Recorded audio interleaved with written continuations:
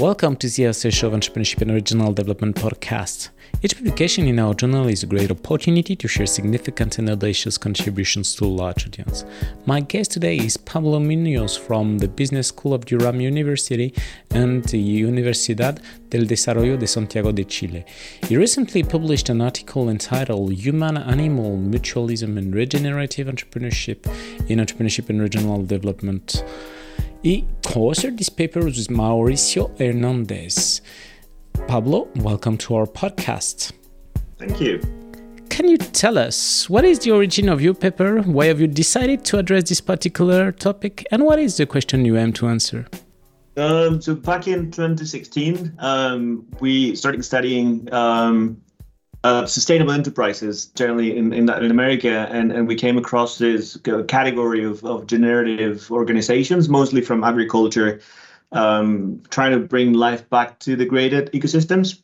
And that was just fascinating at that point. So we went in and started studying conservation enterprises, restoring marine ecosystems, and so on. So and as part of that journey, we studied many different techniques, so biodynamics and permaculture, and then we bumped into something called holistic management, and there was one place in the very down south in Patagonia called Panguilemu, and it was a demonstration farm, fairly large.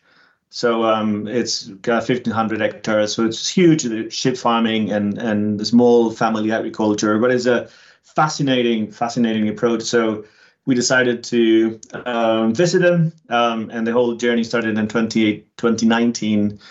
And it just without really a plan. I went there, I think it was like 2 weeks, and then my co-author, he went and worked as a volunteer for, I think it was like something around 40 days, and we became good friends with them, and we just carry on just exploring and trying to figure out what was going on. And then the whole animal sort of first nature organization relationships emerged out of that. As part of the conversations, but it was very, very evident to us that there was a kind of this very strong connection between them. And then it was fascinating to see them interacting with the animals, and not just the working animals, but every single animal in the farm. And since they were bringing back life back to the farm, there were more and more animals and insects. So it was just fascinating to see them working together, trying to achieve this. I mean, obviously, it's not a common aim, but it's common in the sense that, in terms of agency, but it's common in the sense that they all benefit from it, right? So there's no longer degraded ecosystems, nutrients are back. So it was kind of a cool. That's how everything started with this paper. What are the main contributions of this paper?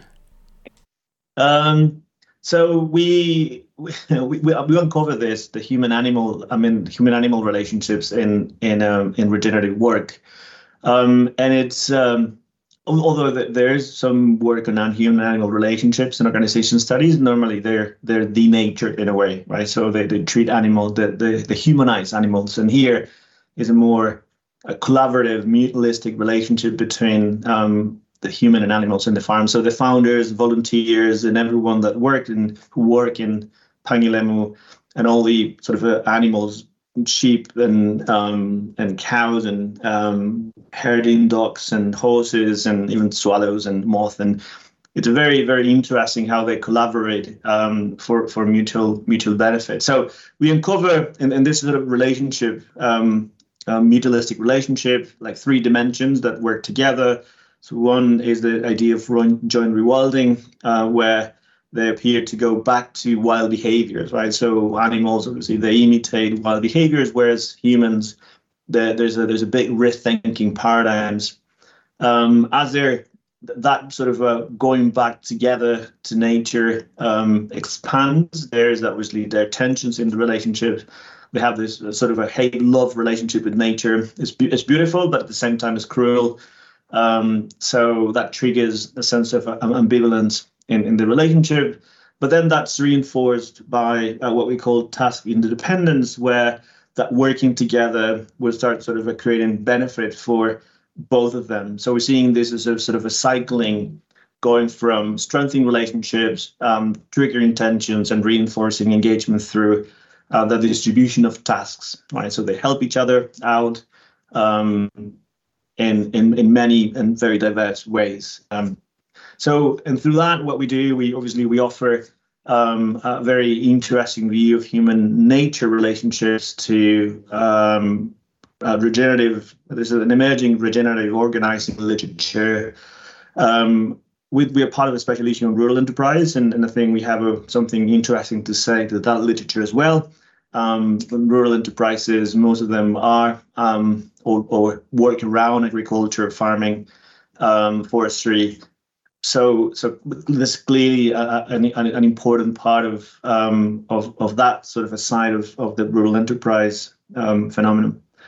And broadly speaking, we are in the space of sustainable enterprises, and I guess this is a very unique and perhaps so far extreme cases of sustainable entrepreneurship, arguably. So I think there's something to say there to that literature in also how far can you actually take sustainable entrepreneurship. What was for you the main theoretical or maybe methodological challenge or challenges in addressing such a question? Well, in methods-wise, you have to be there, and that's always challenging. I mean, it's not challenging in the sense that it's difficult to get there, and although it's quite far from the UK,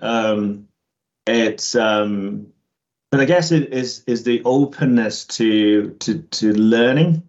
And you need to spend some time there to realize what those relationships are.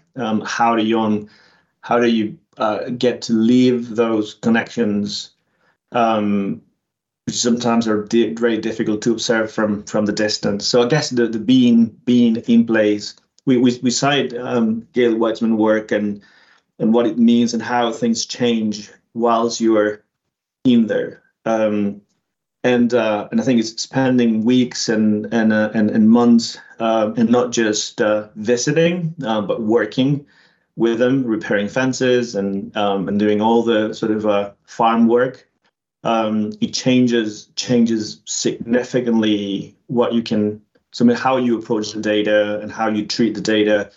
It also forges a relationship with the founders. We try to be as respectful as possible with them. It's their lives. So we mentioned Elizabeth and Jose and everyone that's been involved. So it's not an anonymized case, right? So I have to be as respectful as possible. So there was a theoretical in the sense of theorizing, right? So how we build our interpretations, and theory, we're trying to be as connected to the case as possible, right? Without falling back into the raw data. So we did that in some sort of a collaborative way, because as we were drafting the paper and our inferences, there was a constant going back to them with the ideas and as a kind of a sense of reality. And then we got like comments back from Elizabeth, from Jose saying, well, yeah, that's sort of, it makes sense. So you're moving in the, I don't know if it's the right direction, but at least the direction that makes sense to them. So that was a big, not theoretical in the sense of anchoring or contribution, more in the process of theorizing from our observations, that we wanted to be explicitly responsible. And when we explained that in the paper and how we approach that particular challenge, again, of abstracting enough, but staying as close as possible to the case. Right? But it was a beautiful journey, and there's a bit of a long, 3 years of data halfway through COVID. So we find a way of also traveling despite the restrictions. This is so isolated that you can just find a way around. So yeah, that was a kind of, I think, methodological and theoretical challenge. During your research journey, what was for you the biggest surprise or maybe the most counterintuitive result? How deep that connection can go, because you always start from a sense of obviously human agency, right? So is the founders running the farm, and they've been making the decisions. So that's the sort of traditional, I guess, managerial logic. So a sense of control over everything that's happening there, because ultimately it's affecting your, whatever bottom line of, or even if you're sustainable enterprise, it's affecting all the outcomes that are linked to the business. But here is a deeper connection where that agency is transferred back to nature in a way. So the degree to which they let things go, it was fascinating in how committed they are. So there are cases where there were like foxes around attacking the sheep, and obviously it was tempting for them, very tempting for them to set traps, because essentially every time they lose a sheep, right, that's hurting the bottom line, and there's a very low margin businesses. So, but there's that commitment to treating nature as nature and letting do its work, and if that means, well, having to live in and around foxes and pumas and all the problems in brackets that comes with doing that, so be it, right? So that to me, obviously, we went there to try and observe this nature and human connections, but then it's how far they're able to take it. It's amazing, and how much that's connected to who they are and what they believe in as managers, as farmers. That was fairly interesting as well. The idea of rewilding wasn't new to us, because there's literature in conservation on this sort of a more radical approach to conservation. But it was fascinating. At least to us, right, coming from entrepreneurship, fascinating to see it in practice, and how that can be not only part of a conservation effort, because this is normally run by NGOs, right? It's an NGOs that have the circumstances. Well, the funding structure is different, so that immediately changes how you do things. So seeing rewilding in practice, from articulated by a for-profit enterprise was fascinating to see. And then obviously the results and the structure of the results were, well, I think we found it interesting. And that is not only because when we see nature, it always tends to be beautiful, right? And we romanticize the idea of nature, but here it's just hard. It's there's difficult conditions. Weather is horrible most of the year. So it's amazing, but not so amazing, right? And then it's that relationship between nature with the good side and the bad side of it that makes it very, very unique. So yeah, that was a surprising. But I guess there are a lot of things that are surprising because of where we're coming from, right? We don't experience that often. This is very common to them. But I guess that we did together, not with my co-authors, but with the founders of Pangilemu. I think that was interesting, because they were seeing that they were everything that we were doing together. It was a kind of a sense-making exercise for them as well, seeing how their relationship with nature and their animals work. So I guess there's that surprising element to them as well in how the findings were articulated. What are the main implications of your work for entrepreneurs, managers, policymakers, practitioners in general?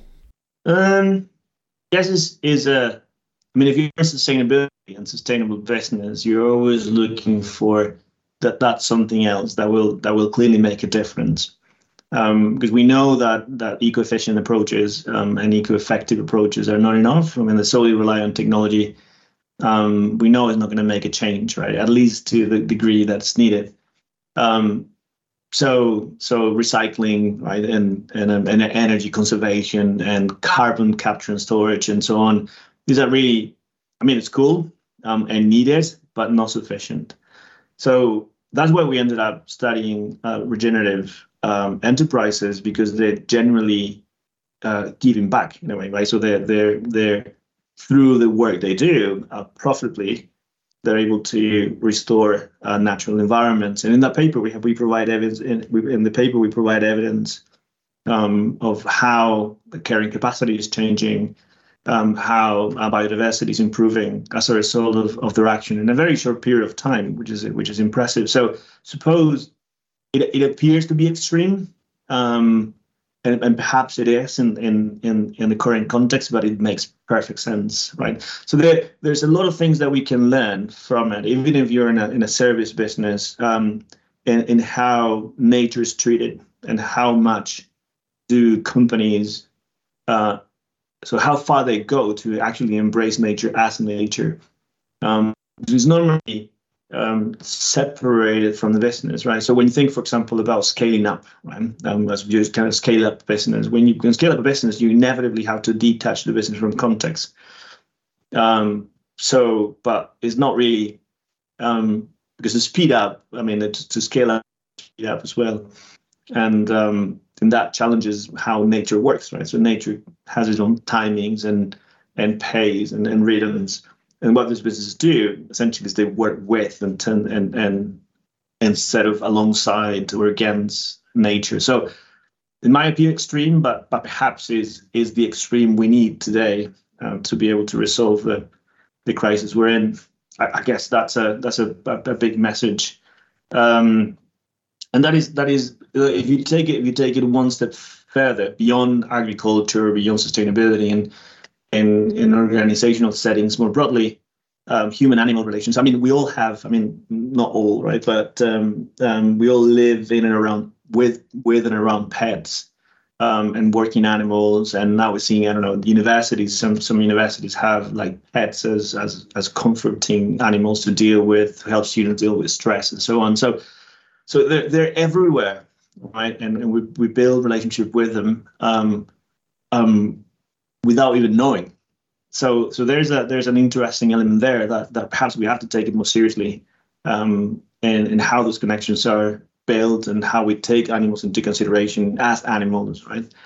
I mean, we try and wrap up the paper with that message. Maybe there's something else there, which I guess it's a message not only to organizational scholars but also managers who are thinking of including animals as part of the setting. Thanks a lot, Pablo, for participating to our show and presenting your paper entitled Human-Animal Mutualism in Regenerative Entrepreneurship. All our podcasts are available on entrepreneurship-ead.com and on the main podcast platforms.